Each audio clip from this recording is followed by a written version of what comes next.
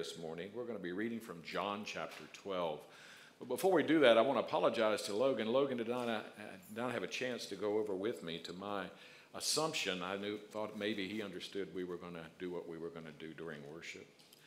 And y'all can see that Logan's a little nervous. And the reason for that is tonight is a taste of the new service we're hoping to start for people who are not churched. The whole idea behind this endeavor is not to minister to us as a congregation. It's for us to minister to a group of people who do not come to church. And so you're going to be seeing some things happening in the life of our church meant to reach into our community. And I don't know about you, but I find that distressing because it means change. And that's really kind of what I want to talk with you this morning about, is that how in many ways we become people who are used to things in such a way. We like to have things done for us and no changes to happen. And so if we wake up in the morning and the sun isn't rising, we know something's wrong, or we feel something's wrong. And so in light of that, I just want to ask if you'll be in prayer, because as we endeavor to reach into our community, God has planted this church to bring people to salvation in Jesus Christ. And so when you think of that, that means we have to die to ourselves. Do y'all realize that? It means we have to realize that we serve a God who is asking us to give what we don't want to surrender in order to obtain what we could never earn. Now think of that.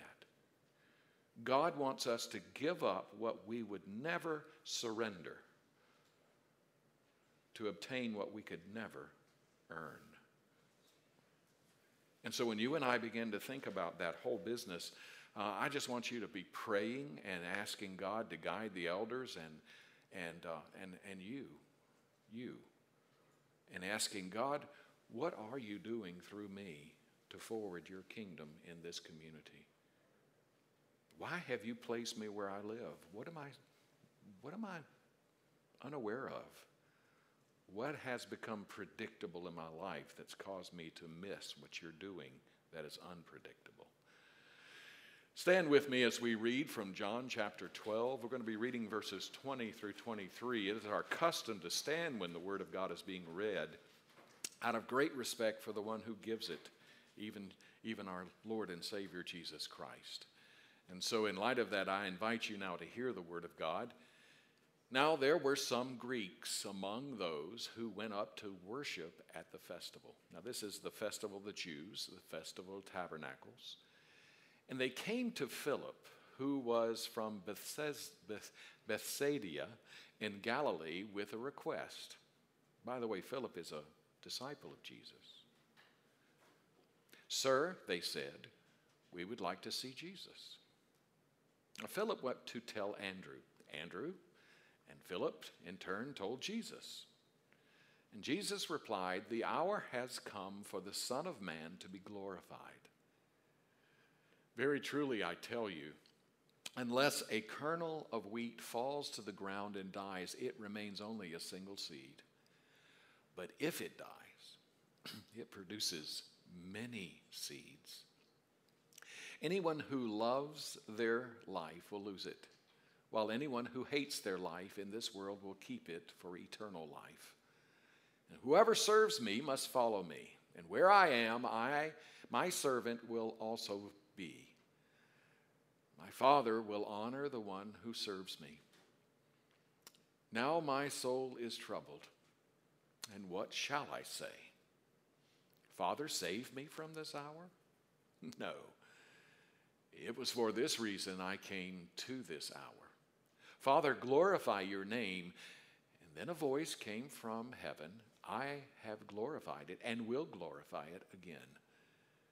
The crowd that was there had heard it, said it had thundered. Others said an angel had spoken to him. Jesus said, the voice was for your benefit, not mine. Now is the time for judgment on this world. Now the prince of this world will be driven out. And I, when I am lifted up from the earth, will draw all people to myself. He said this to show the kind of death he was going to die. The crowd spoke up. We have heard from the law that the Messiah will remain forever. So how can you say the Son of Man must be lifted up? Who is this Son of Man? And then Jesus told them, you are going to have the light just a little while longer. Walk while you have the light before darkness overtakes you. And whoever walks in the dark does not know where they are going. Believe in the light while you have the light, so that you may become children of light. And when he had finished speaking, Jesus left and hid himself from them. This is the word of God. You may be seated. Predictably unpredictable.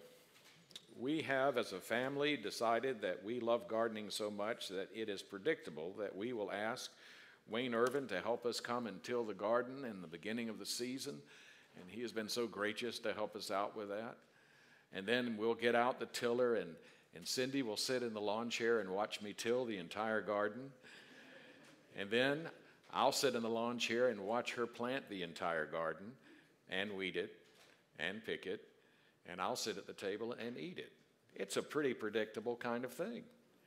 And the most amazing thing about a garden is that if you're ever gardening, you will notice that there are never any problems of weeds. The weeds are always there. They never ever are unpredictable. They always show up when you don't want them. But every once in a while in gardening, there are some things that happen that really are great serendipities. We have been looking for the perfect watermelon for over 10 years. We have planted every variety of watermelon you can find. And let me tell you, I know some of you love these little round bowling ball watermelons from the grocery store that are called sugar babies, and you think they're so good. That is not a watermelon. No. A watermelon that is a real watermelon has stripes, and it's rather oblong. And it comes usually from the eastern part of the state where it's very sandy soil. Something about this clay soil just doesn't make watermelons as sweet. We've tried every year. Until this year, something unpredictable happened. One of the seeds from something we grew maybe a year, maybe 2 years ago, germinated unbeknownst to us and grew up around where it shouldn't have. And we let it grow. And we discovered that this particular watermelon was the watermelon of my dreams. It was the watermelon I'd been waiting 15 years to have. And when we cut up that watermelon and ate it, it was the most sublime watermelon you ever have eaten. It's called Jubilee as a variety, if you want to know. And I want you to know, I'll never go back to sugar babies again. It was predictably unpredictable. When you and I begin to think about following Christ, one of the things that we come to in our life is this belief that Jesus is a certain person, he's done a certain work, and he's accomplished certain things for you. It's predictable. You come into this sanctuary every Sunday with the prediction that you're going to worship God, but you never understand or you never take it for the reality of what God says, that he is in this place and he is meeting you here. You see, we go through motions where we can become habitual, and in going through the habit of things, we can miss what God is doing when he comes and makes his presence known, because God is not the same today, or God does not do the same thing he did yesterday that he does today.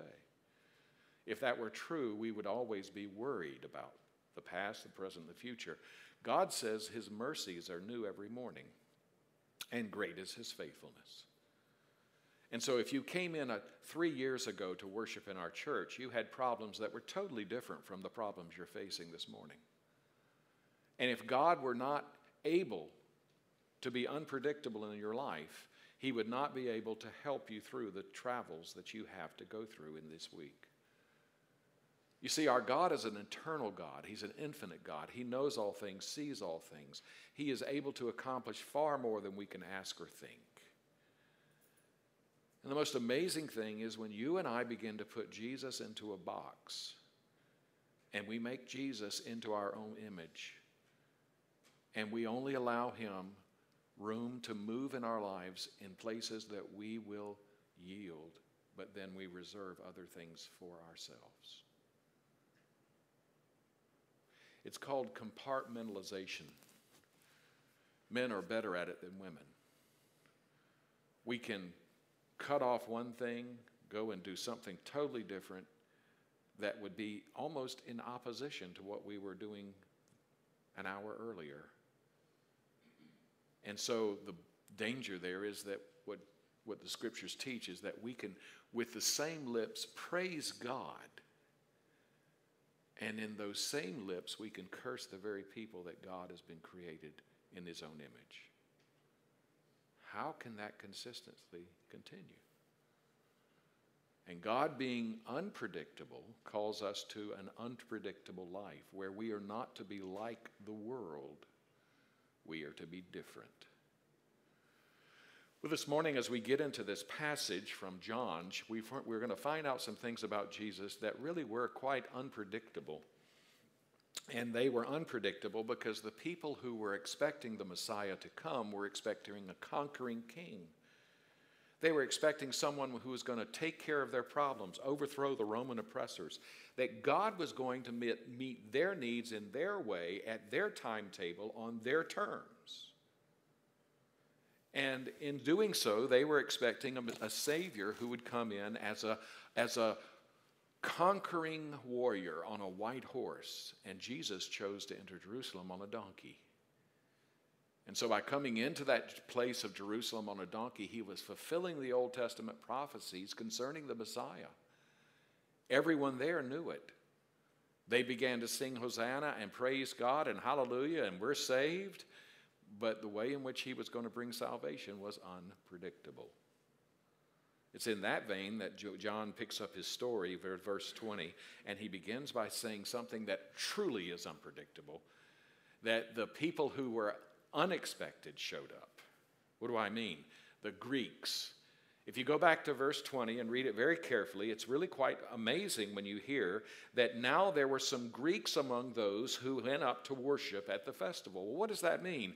Well, some commentators said, well, those are Jews, but they lived in other parts of the world than Jerusalem.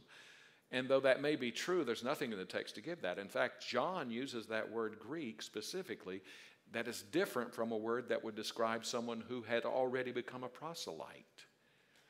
These were people who were not Jewish, who were from the area of Galilee because they came to Philip and he had grown up in the town of Galilee.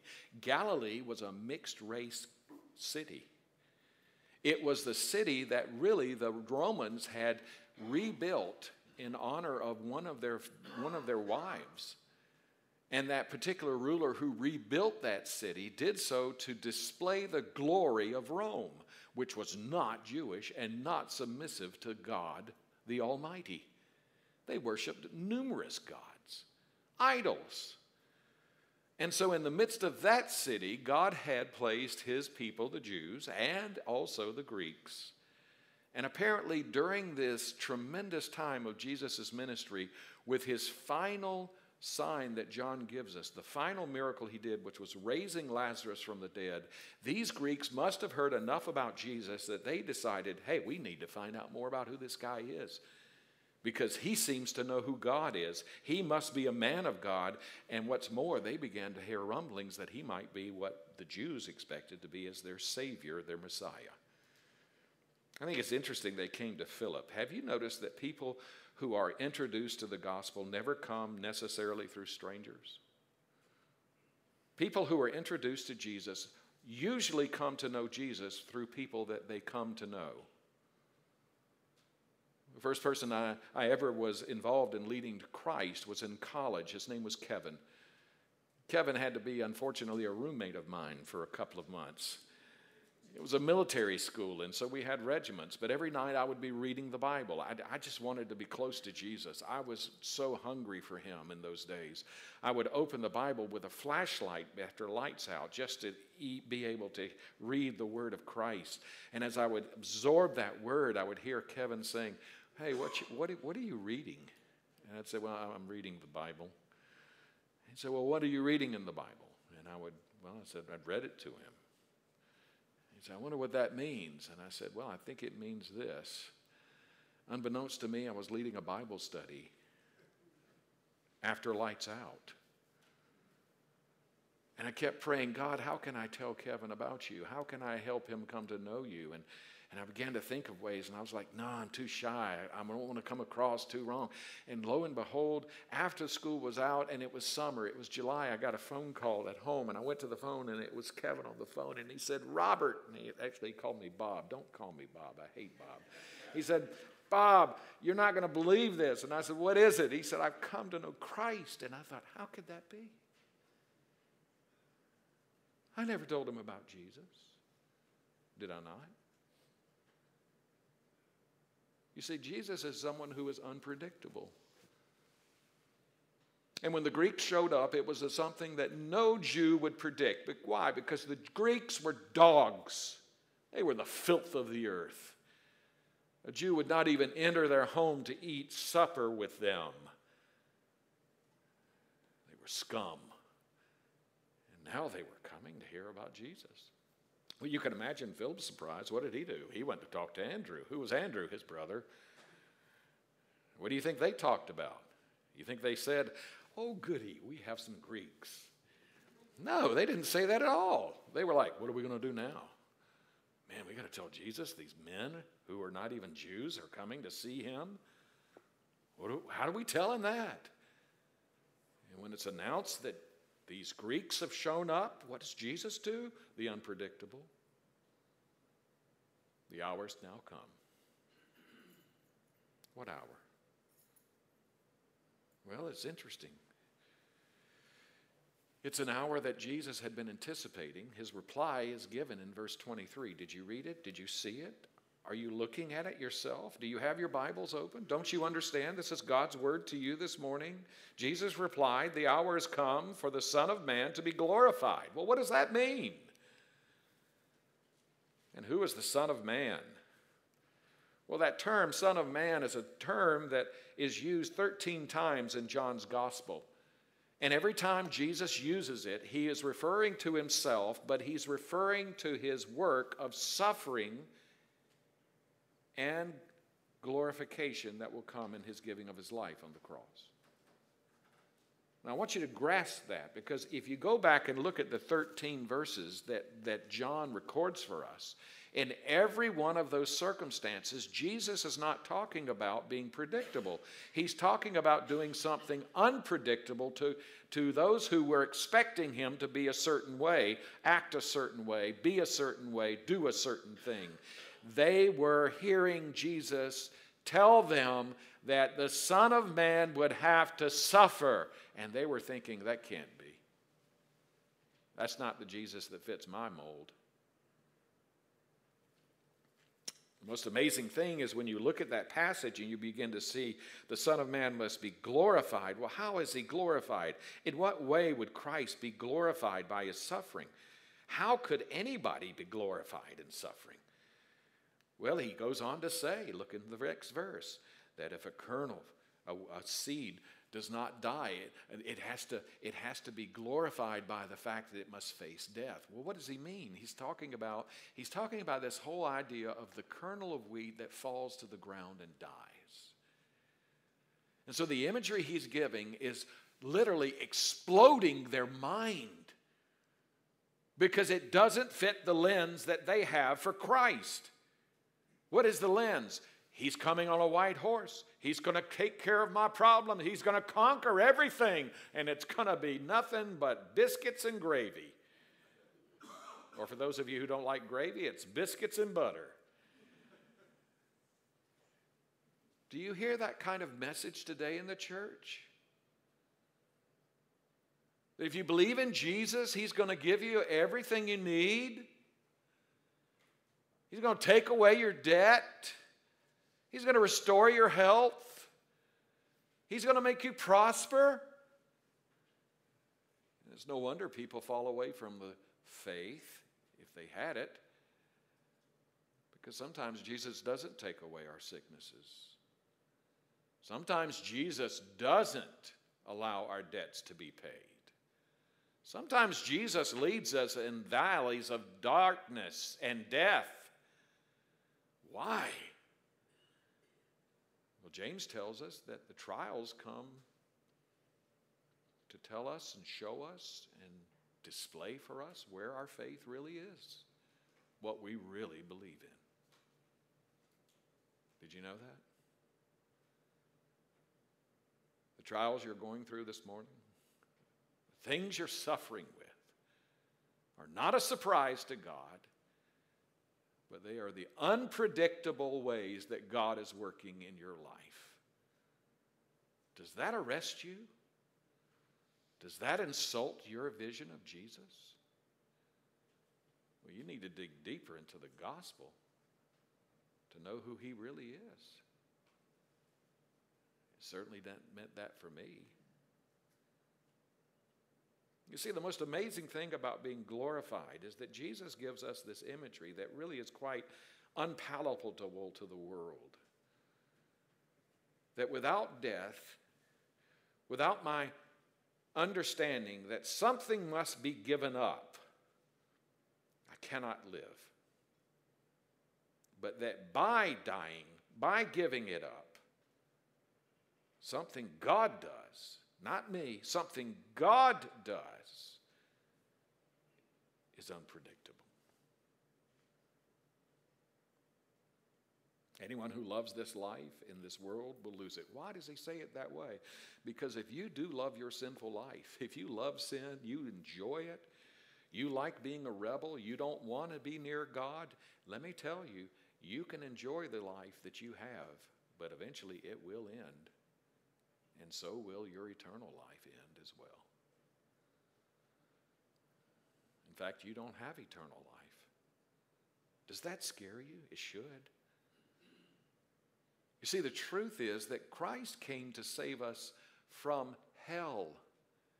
And hell is what we choose, not that we don't want. It's that we embrace it. We cling to it.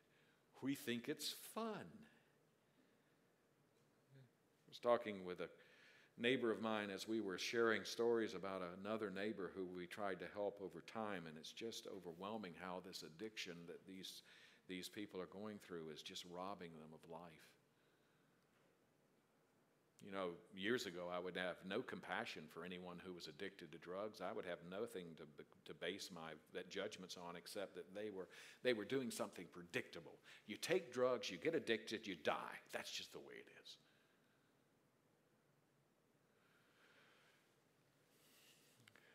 Until one day I had to have surgery.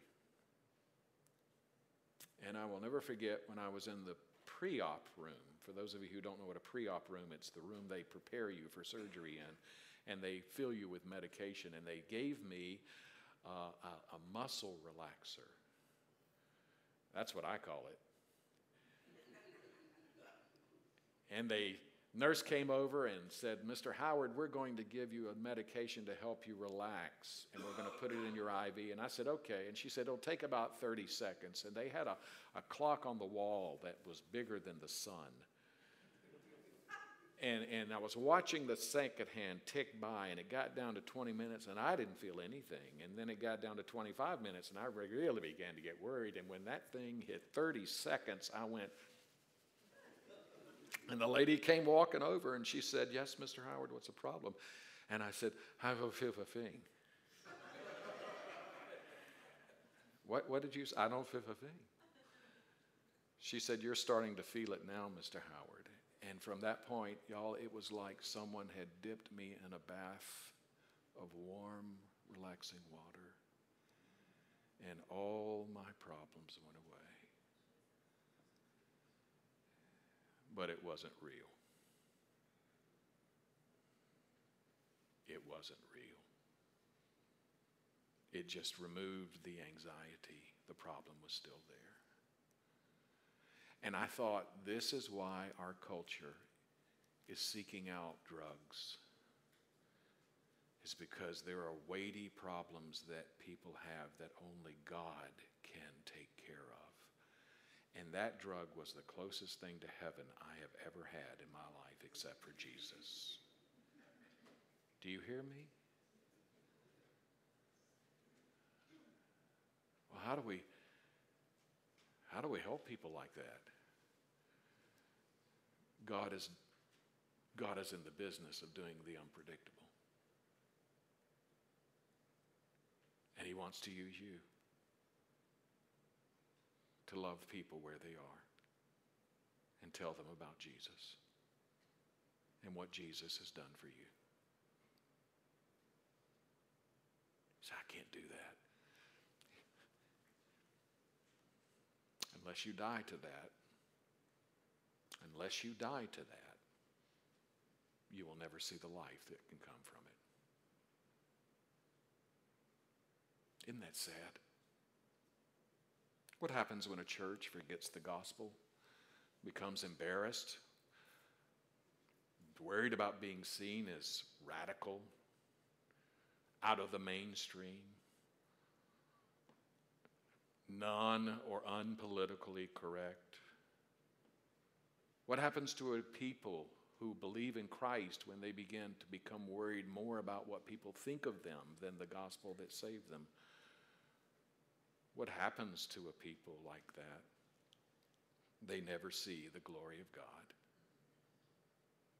Because there's not one of us here who can change anyone's heart, but we have a message that can. Don't we?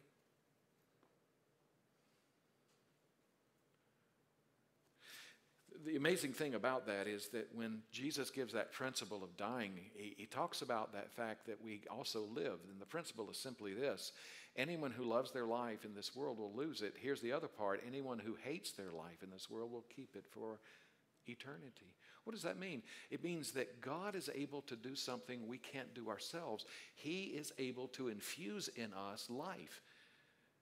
You know, I'll always be amazed at how people are attracted to Jesus when I tell them what a rotten sinner I am, as opposed to telling them how wonderful I am as a pastor. I'll never forget the time when I was coming home from seminary in Boston, and I was flying on the old red eye on the old Piedmont Airlines. Do y'all remember Piedmont Airlines? How many would like Piedmont Airlines to start again? Yeah, amen. Boy, that was a great airline, wasn't it?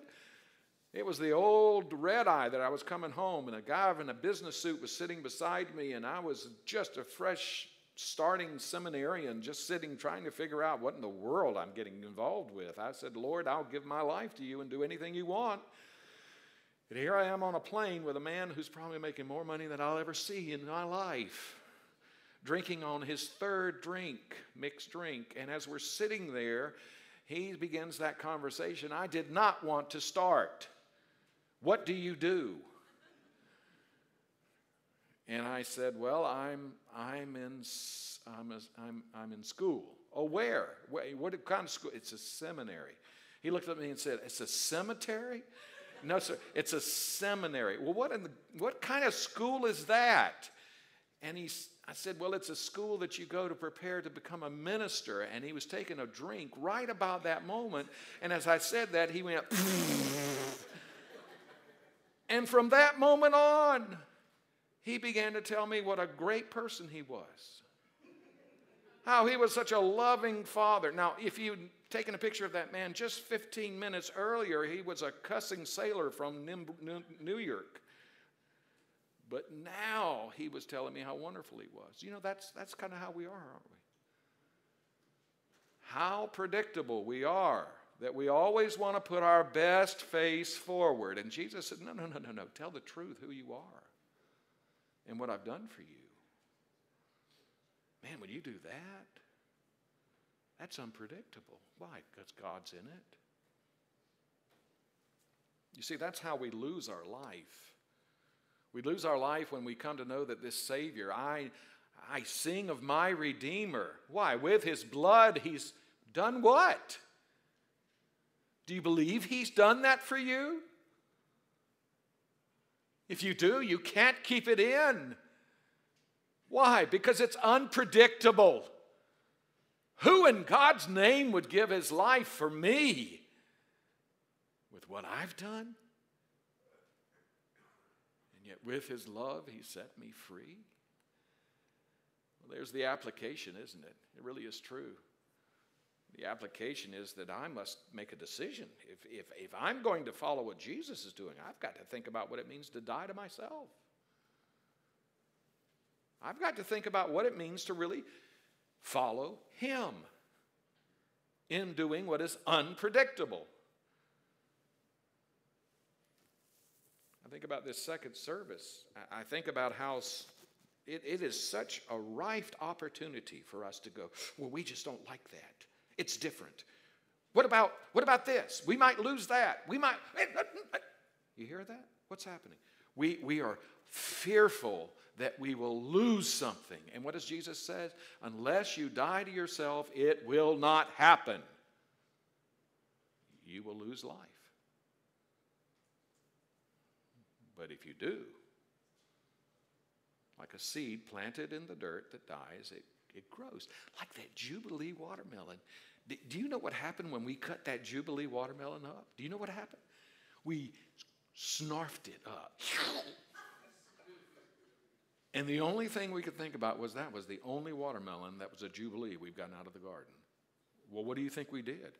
We spit all the seeds into a cup and froze them for next year.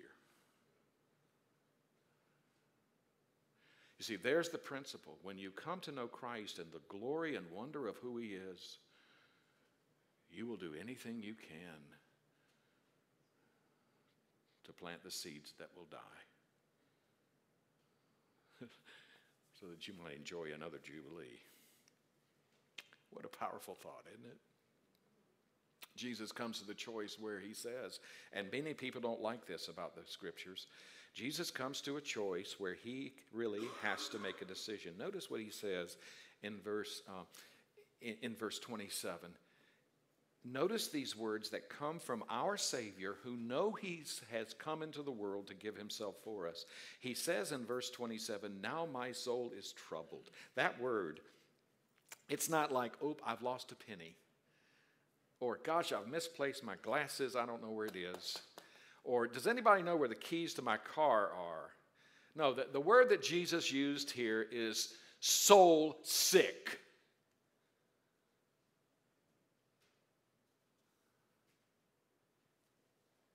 He says, I am soul sick. Why? Because I have to make a choice.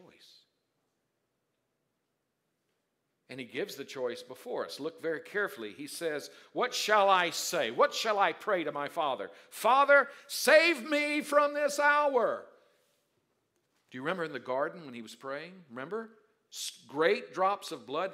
I've talked to physicians who said that the only way that happens, that blood comes through the skin, is that the stress on the body is so great that the capillaries can no longer retain the blood from coming through the skin. That's how much stress Jesus experienced in going to the cross for you. And in going to that cross, he bled great drops of blood. And so in that moment, Jesus confesses, Father, should I pray, save me from this hour? And he goes on to say, no. Why? Because it was for this reason that I've come into the world. It was not that Jesus was second-guessing the Father. It was showing that he was taking a decision that he was going to do what God had sent him to do, which was to die. And in dying, he was going to bring life to many. Should he accept the death or the dying as his reason for coming into the world? Absolutely. In fact, it goes on to say that God the Father demonstrated his approval of Jesus' decision. How? Because the voice that came from heaven, what happened? That voice only happened 3 times in the scriptures. The voice from heaven that comes and says, I have glorified you, meaning I have glorified your name by the signs of raising Lazarus from the dead and the other things you have done. All have brought glory, not only to you, Jesus, but to the Father. But now the greatest glory is to be revealed, because what you're getting ready to do is going to be earth-shattering, life-changing, direction-altering. How so? Well, he's going to do something no one would anticipate. He's going to bring in a time of judgment. What do I mean by that? Well, let me close this verse. Let me close the whole session. Let me close this sermon by looking at the choice that Jesus is making. It will bring judgment. Notice, please, in that verse 34, he says, in verse 30, you would hope that I could prepare better than that. He goes on and he says, if you look at that, he says that judgment has come. What does he mean? Look at verse 30. Now, the voice was for your benefit, not mine. Now, verse 31, now is the time of judgment on this world. Now the prince of this world will be driven out, and I, when I am lifted up from the earth, will draw all people to myself. What is Jesus saying? Well, there are three things here that are important. First, he was saying that the predictability that the earth is going to hell is suddenly no longer predictable. Why? Because there is a way that God has provided salvation for us. There's a way that God has intervened on the hellishness of our world. How has he done this? By sending his son in the most unpredictable way, by going to the cross and bearing our sins. But even more so, this powerful, powerful passage goes on to drive home this whole idea that when Christ is lifted up, and there is the oxymoron of the passage. You see, these Jews wanted to kill him. Even after raising Lazarus from the dead, they not only wanted to kill Jesus, they wanted to kill Lazarus. And when they got him to the cross, they thought, oh, you ever done that? Some of you Appalachian State people are like that. I've heard you this morning. You've come in and you've talked about how Appalachian State beat who? Who was it? And I've heard it in your voice. It's like, ugh. In fact, I looked on Facebook this morning and someone else said, take that. And when they nailed Jesus to the cross, that's exactly what the world said. Take that, Jesus. And yet, notice the words in verse 32, and when I am not crucified, when I am lifted up, all will be drawn to me. Does he mean everybody in the world? No. All kinds of people. White, red, black, white, whatever. Men, women, people from the United States, people from Mexico, people from Canada, people from China. All will be drawn to me.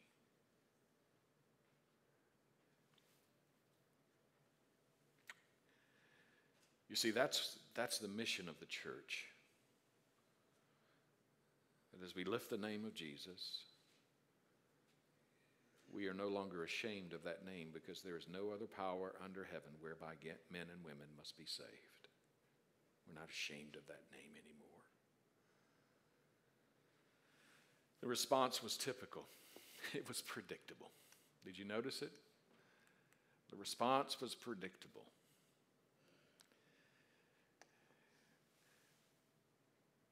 We thought the Messiah was supposed to be here forever. And Jesus says, you only have this light just for a little while. Just a little while. Walk in the light before the darkness overtakes you. And then he goes on to say, whoever walks in the dark does not know where they are going. And here's the joy. Believe in that light while you have the light, so that you may become children of light. What is he saying? He's talking to those who are before the resurrection, and he's saying, listen to what I've said to you. Believe in what I have taught you. Trust in what I am saying, because when God glorifies his name and raises me from the dead and lifts me up, then you will understand that it's in dying that you live. That's in putting Christ first that you are wealthy. That it's in following Jesus and obeying him you actually live.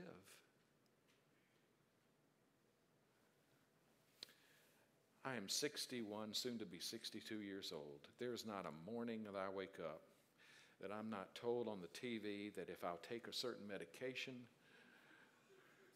that if I will follow a certain path. I've had commercials even tell me that if I'll rub a certain ointment on my head.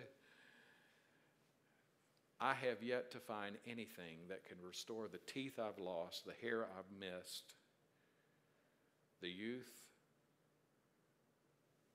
that has passed me by. Nothing can restore it. And yet Jesus says that if I will give up everything, give up every hope in everything, and put my hope in him,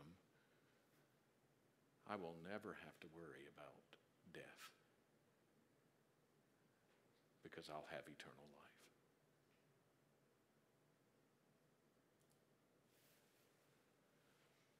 Unpredictable. The very one they nailed to the cross, they thought it was over, done with, is the very way that God has provided salvation for anyone who would believe. Amen. Who predicted that? God. Let's pray. Our gracious Father, we thank you that you are a God of life.